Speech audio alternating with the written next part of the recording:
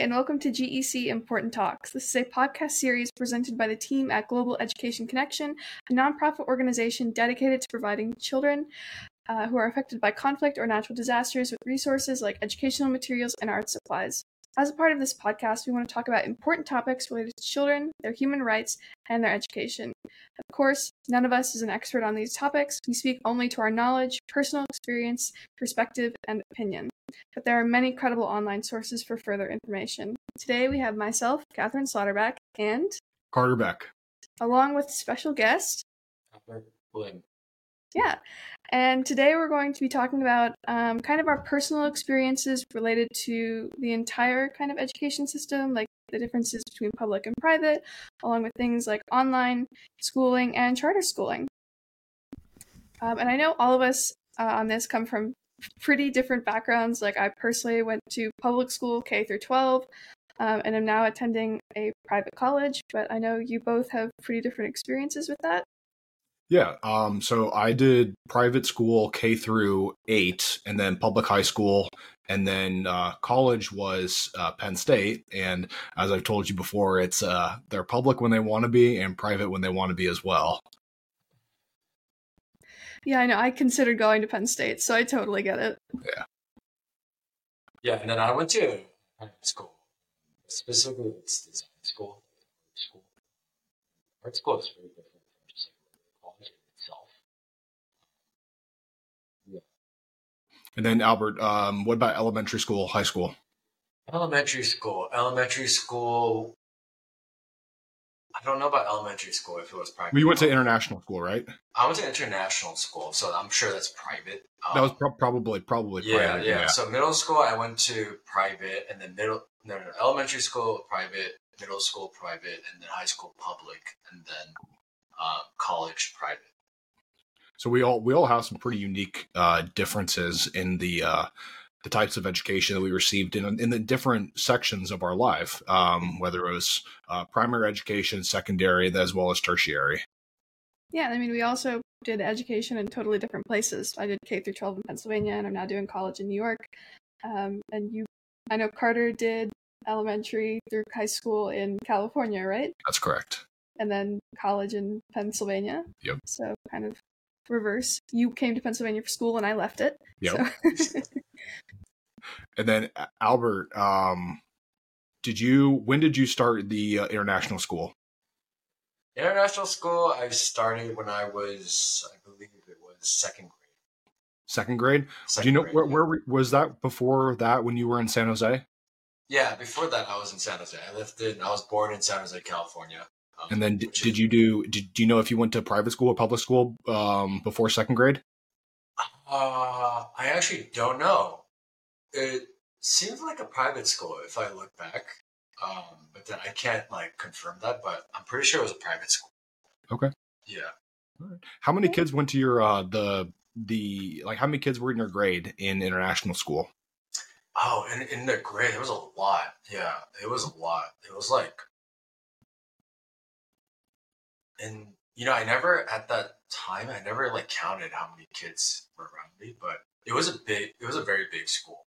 Yeah, that's pretty unique for private school because Catherine, Albert, and I went to the same middle school and then high school, but our middle school we had about 45 kids in our class each grade, but also it seemed like that was kind of the average for private school in that area in California. And then we went to high school. There were 600 kids in our grade, and then 2,400 for the whole high school. Yeah, this international school. Sorry, what were you saying? Oh, go ahead. No, go ahead. Oh, no, this international schools that I went to, they all started from, it goes from K to senior year of high school.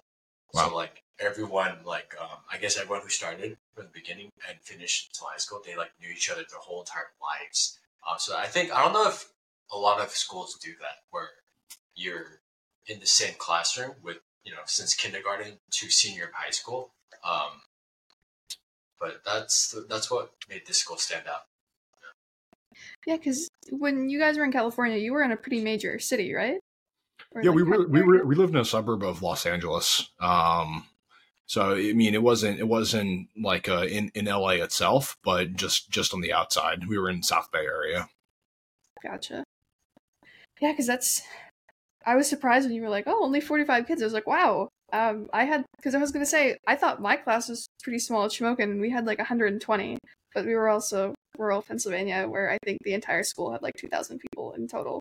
So, yeah, our high school was pretty big. At least it seemed like it, like comparatively, with like 600 kids in the freshman class, sophomore, junior, and senior as well.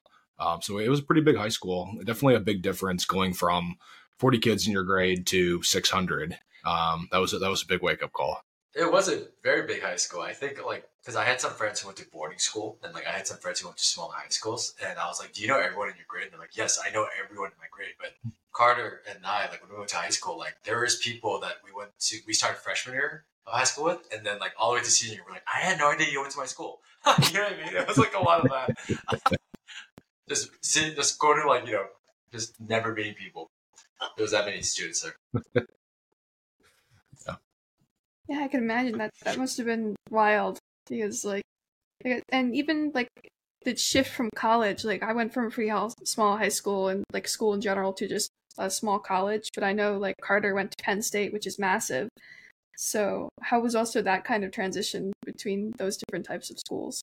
It was interesting because it was going from a small private school for elementary, middle, and then going to what seemed like a huge high school, and then going to an even bigger college. So just going from small to large to enormous. You don't even try to know people in your class just because. I mean, let's see. I think there's let's look up students. Population, Penn State. So for Penn State, the student population for 2022 is 88,116.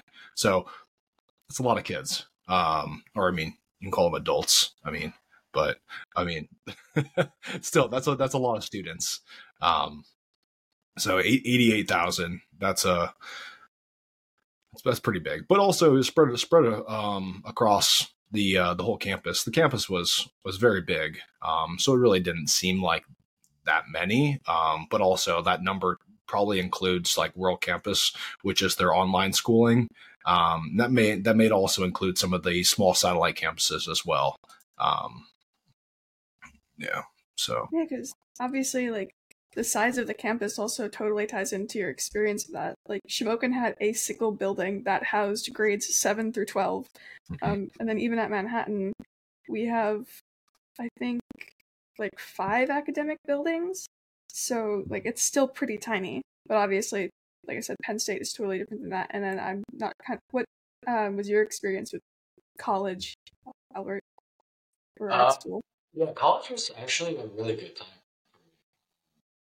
Even the design school that I went to a school called Otis College of Art and Design, which is in California as well. But I think I was only there for about a year until I dropped out. I think during that time, I just wasn't like ready to spend that amount of money because I wasn't sure what I wanted to do with my life at that point. And then so I dropped out, and then I started figuring out like what I really wanted to do in terms of my career. So I was able to focus my attention more on the school that I wanted to go. Once I got in, it was a really good experience. I didn't go to college to like I think a lot of students they kind of go into college knowing like that. Oh yeah, I don't know exactly what I want to do. That's why I'm going to go to college because I'm going to take certain classes and find out what I want to do. And I think that's what college is there for, right? But for me, I had a different approach where I knew exactly what I wanted to do. So I knew exactly what classes I wanted to take. And I think that was I think you can do both ways too, right? Some students really benefit from the open class structure of like, oh, I could do philosophy, I could do history. But for some students, when you already know exactly what you want to do, you just need to take the classes that are required. That helps too. I don't know if I answered your question. How many students were in your school total, and then how many were like in the specific grades, like freshman, sophomore, junior? It depends on the major. So the major that I went to, they only accepted 16 students each year. So it was a very competitive program. Mm-hmm. And that was just for that program that I wanted to get into. But then I know for different departments like illustration, film, photography, they would have I'm sure thousands of students, in each semester. I don't know about thousands, but a lot of students, I would imagine. Right? Mm-hmm. Yeah, I know like some majors that we had, like my class in the year, there was only 16 students, so obviously it was really, really, really small. But it just depends on the college too, right? Like my college was so different from Penn State. Like Carter, you went to a school where like I'm sure each year, like sophomore, junior, there was just like hundreds and hundreds of students coming in. I just typed in Art Center on their website. They say they have approximately 2,423 students, 57% female, 43% male. Really? So respectively, I mean, like you said, I mean, if there's only 16 students in your specific program of study, that's still like you said, probably there's quite a few that are also in like photography and those other areas within Art Center. Yeah, I actually like when it comes to like knowing how many students there were at campus. Like, I never thought about that during my time in school. So like, I just like you guys asked me like how many like students. I'm like I never cared. Like, I don't know. It's me. It's all about me. Well, that was smart, the approach that you took, where you were going to Otis and you realized that you didn't actually like the program that you were in. So rather than just continuing and getting that college experience that everyone seems to want, you actually decided to refocus and take some time to actually understand what you really wanted, and then you ended up finding it. So that probably saved you time and money in the long run. Oh, it definitely did save me a lot of money. Because like, imagine if I was still figuring everything out while paying, the college tuition. That Yep. Whereas what I did instead is that I just found a mentor that outside of college, and then I just studied under them for a year. With like so much cheaper than I would have been paying if I went to like college. And then my mentor helped me, and then I got into the specific college that I wanted to, because I only applied to one college when I applied for a school. Like, I really just wanted to go to that one school. So that's an interesting idea. After high school, is that something that you would recommend to students? Is don't jump into college, but actually find a mentor? I think you should, like, whether you go to college or not, I think everyone should find a mentor. Yeah, and this was like some advice that I heard just like a few days ago, but then someone that like you should find a mentor. I know I'm kind of like going on a tangent right here because we're supposed to be talking here in college, and I'm like, oh no, go look for a mentor. Don't go to college. But that's not what I'm saying. But even if you go to college or you don't go to college, everyone should find a mentor when it comes to like finance, when it comes to like relationships, when it comes to like family, and like just people who you obviously see are better at you in certain things, because there's always going to be people who are better at you at anything, right? So just find them, and then I think it'll help a lot. But Catherine, is there anyone in your life that has been a mentor to you for your schooling? Yeah, it's kind of funny. I actually yesterday, the political science department here on campus held like a little meet and greet where all the poli-sci professors were there and all the poli-sci students were invited to come. So I went. I was like the only senior there, and it was mostly freshmen, but it was still fun. And then kind of after everyone had cleared out, I stayed behind and literally just talked to like the 5 professors there for like 20 minutes about my future career goals. And they were all like, here was my experience. You should come by my office and like we can talk this out, see if this fits better for what you want to do. We can help you figure that out. So I think it obviously depends on the school, because like I go to a school where there are only 5 political science professors, so I have the ability to build those like strong connections with all of them, because I've had 4 out of the 5 I've been in their classes before, like specifically Dr. Chasik. I'm literally taking like my 5th class with like my 4th and 5th class with her this semester, and I have her for Model UN the past like 2 years on top of that. I've spent a lot of time in Dr. Keller's office because he's my academic advisor. So I wouldn't say there's just one that's specifically had like an important role in like shaping my academic career, obviously, but being able to build those connections with them was super important to helping me kind of figure out, oh, maybe I want to do this, maybe I should do this. Here, they gave me all of their office hours and were like, come by and we can talk. So that was obviously really important and very helpful, and I felt very grateful yesterday knowing that I could go to any of them and be like, hey, what should I do when I graduate in 8 months? I think that's I think you're in a very fortunate position having it seems like you have the faculty in that department just seems like they genuinely care about the students. And I think that's fantastic that you have that ability to go to teachers and they're willing to provide you their personal insights.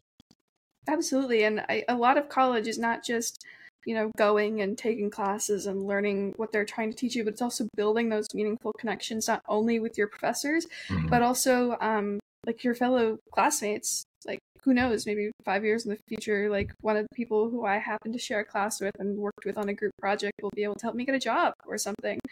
Or even Dr. Chasik yesterday when we were finishing up our foreign policy class, I was talking with her and she was like, a big part apparently in New York City, specifically in like the television and film industry, is like all of the different night show hosts, like the crews that work for them, all have softball teams and play each other. So that's how they're able to build those connections and like help each other get jobs because they all play softball together. Yeah. So obviously it's also building those meaningful connections with a mentor or with a group of professors, with other students, or with other resources on campus that are able to help you kind of figure out where you want to go in life. Just because I walked in knowing I wanted to be a political science major and have stuck with that the entire now 3 years that I've completed doesn't mean I necessarily know what I want to do after that. I certainly don't. That's what we talked about yesterday. So obviously using those resources and those connections is super important and a big part of what college is about. I think that the two examples that were just provided, Albert, your example with the mentor, Catherine, your example with your professors, I think that speaks to the influence that people can have over students, young people, and just the impact that they can have on their lives.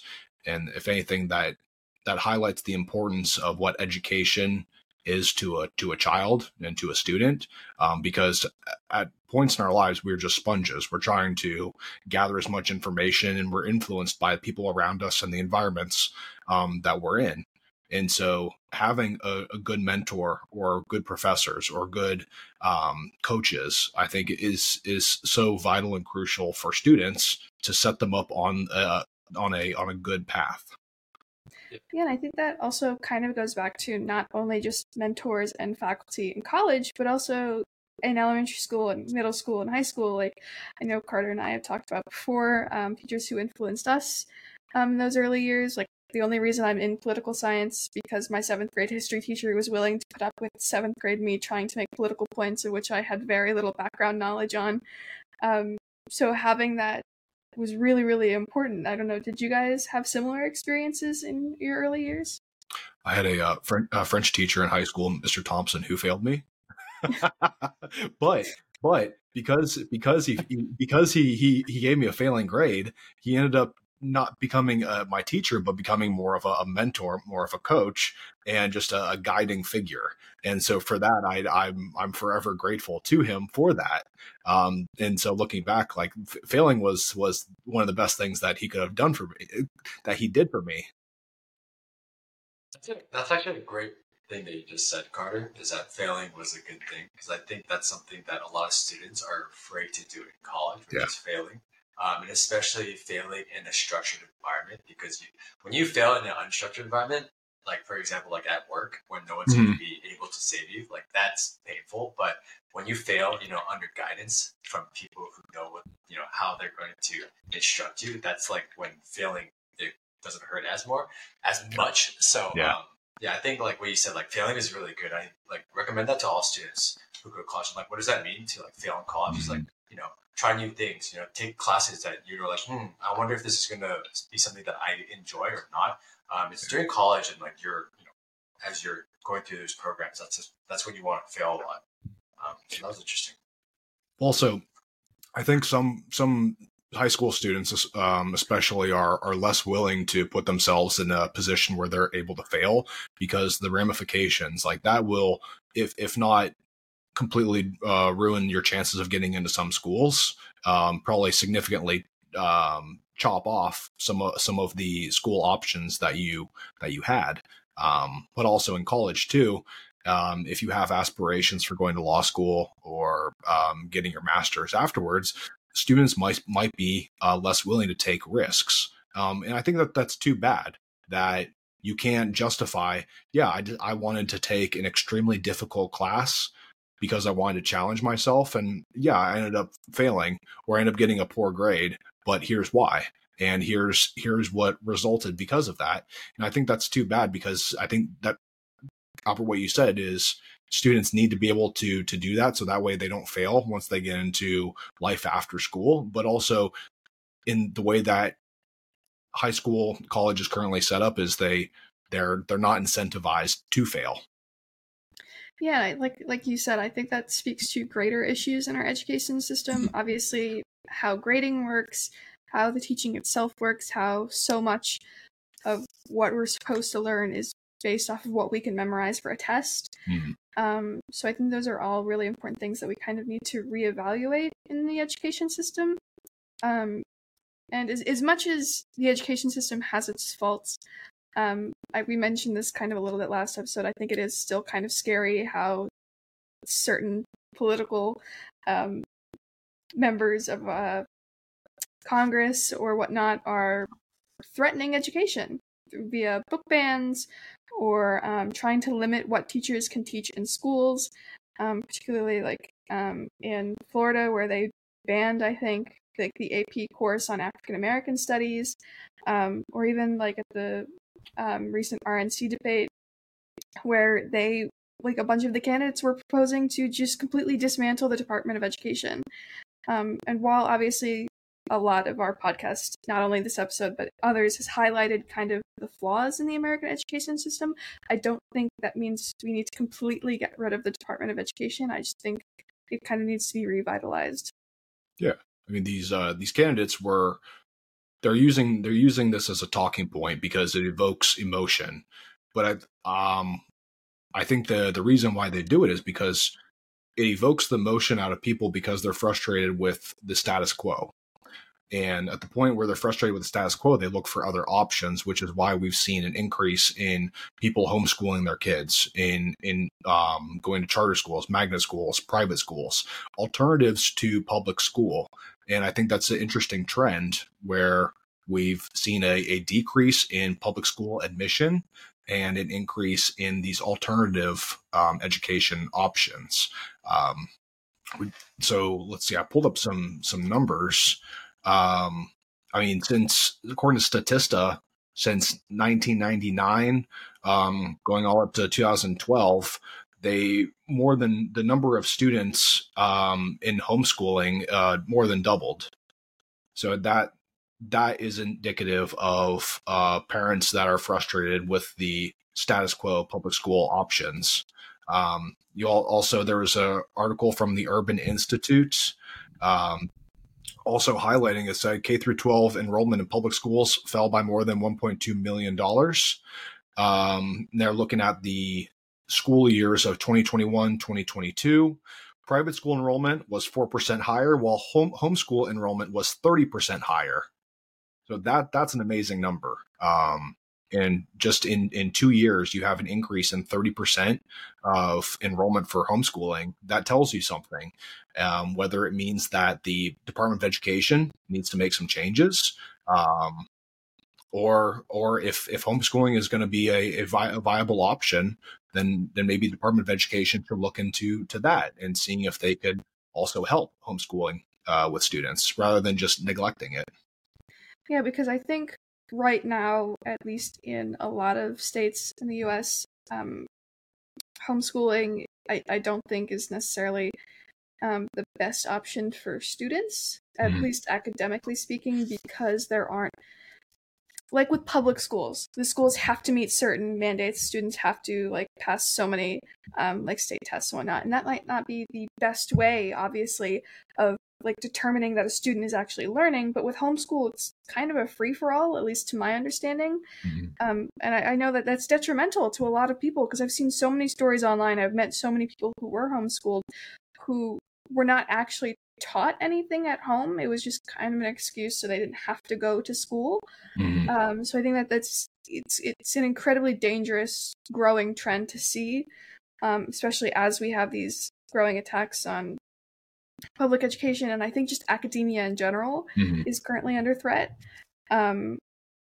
So kind of the unregulated nature of homeschooling, or even the unschooling that people are calling it sometimes, I think that's very dangerous, especially if you want your child to succeed in life.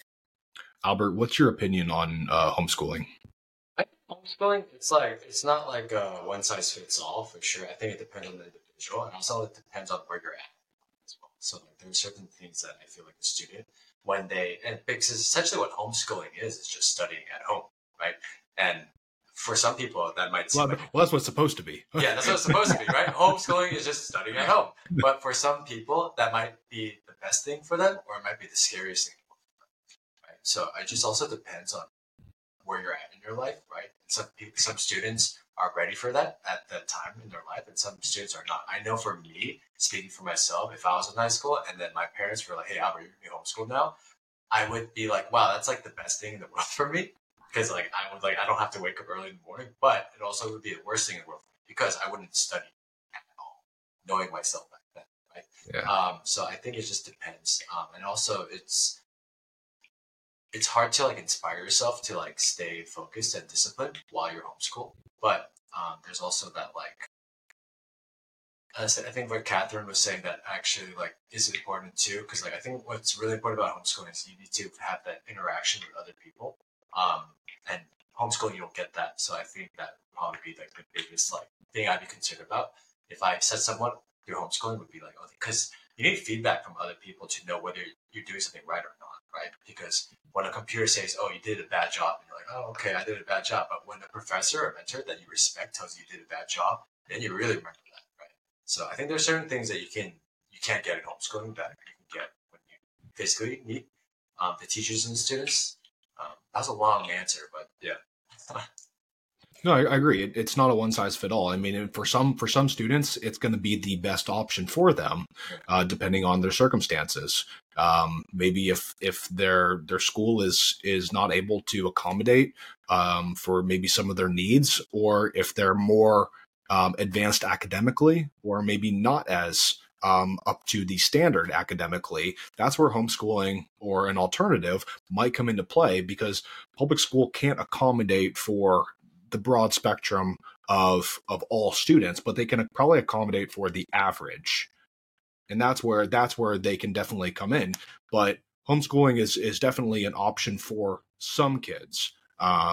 Just like private school, magnet, charter, and public school. It's whatever is going to be best for the kid. Yeah, absolutely. I don't take my little spiel as like a whole completely, I'm anti-homeschooling in all situations. I'm not. It's just, I think in a lot of cases, it's not used the way it should be. Yeah.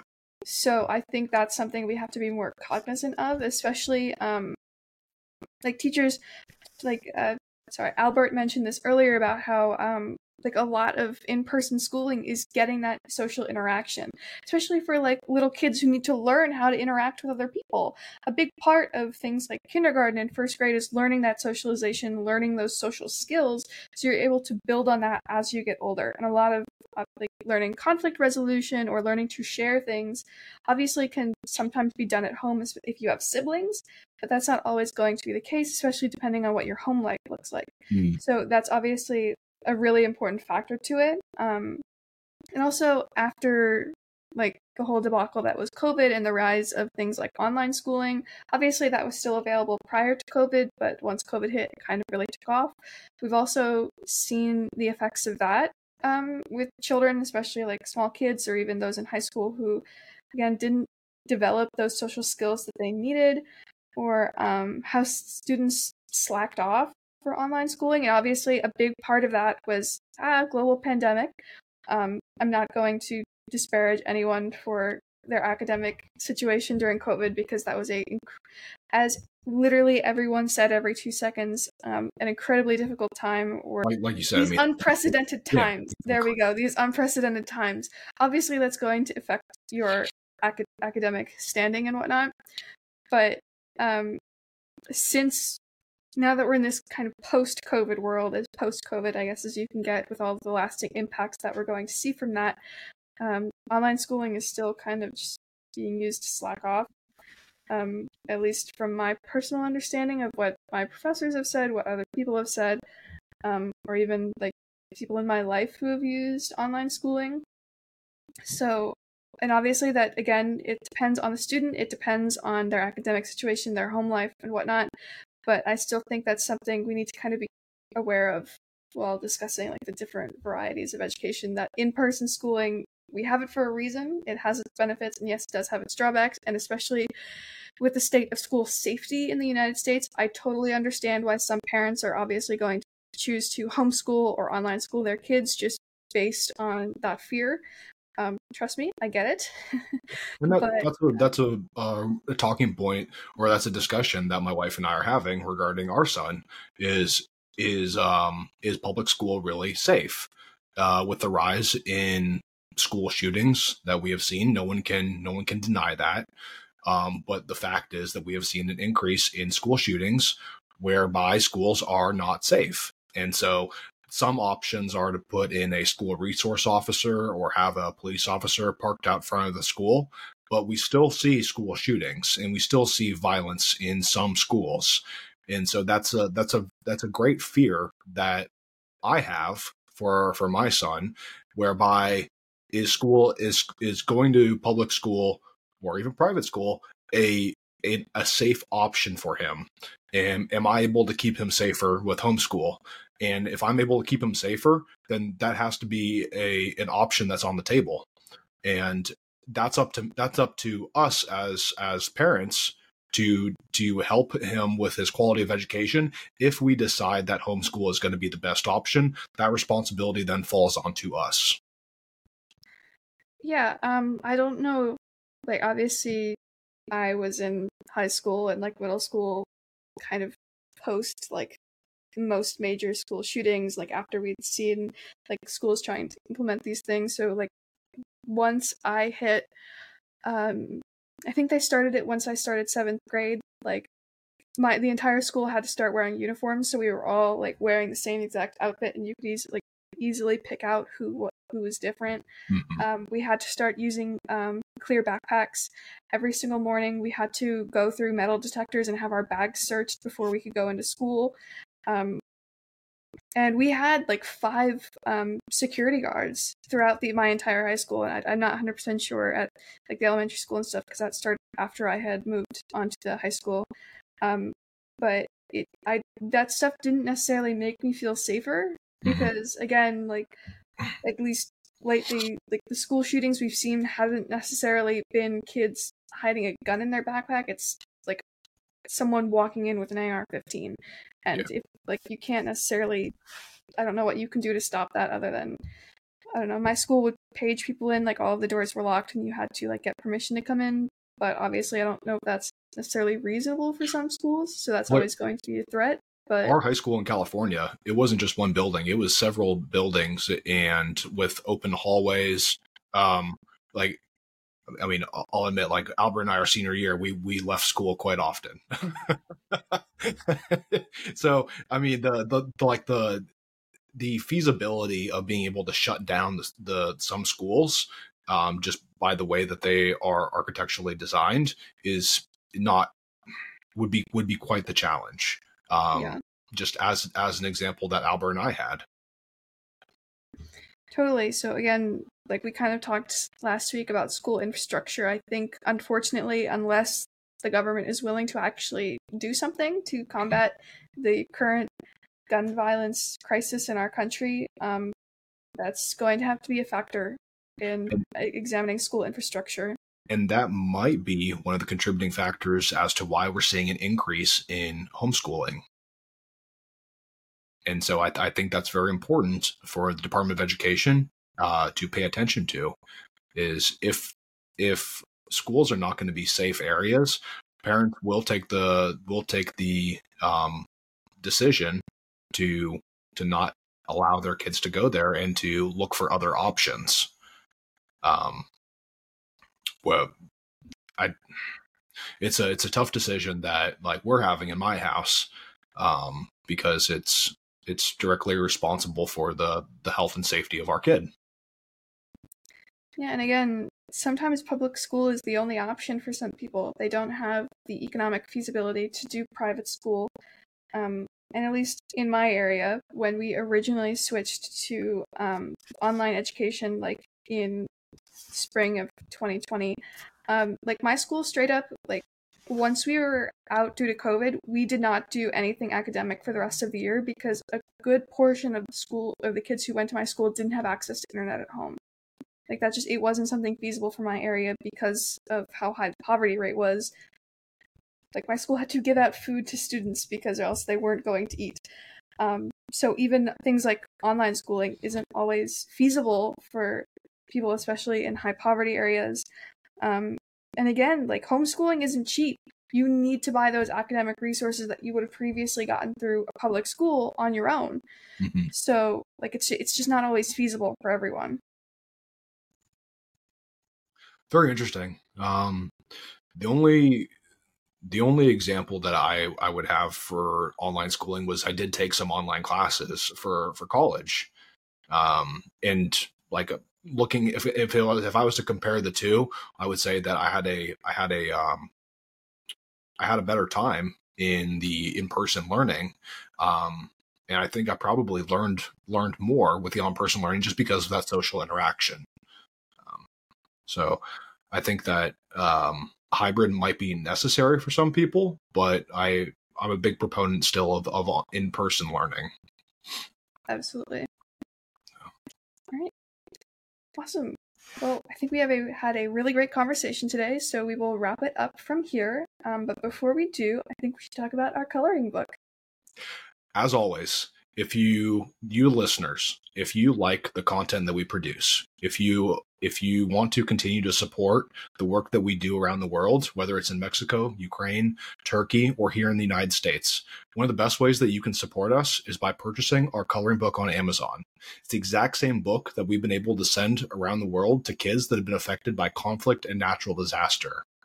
We greatly appreciate all the support, and I highly recommend purchasing that coloring book because it's a great idea. It's a great way to be able to help kids to learn about different animals. Plus, they can express themselves creatively and draw these different animals. So thank you. Yeah, and of course, Albert contributed to that coloring book. So thank you so much for that. It's a great book.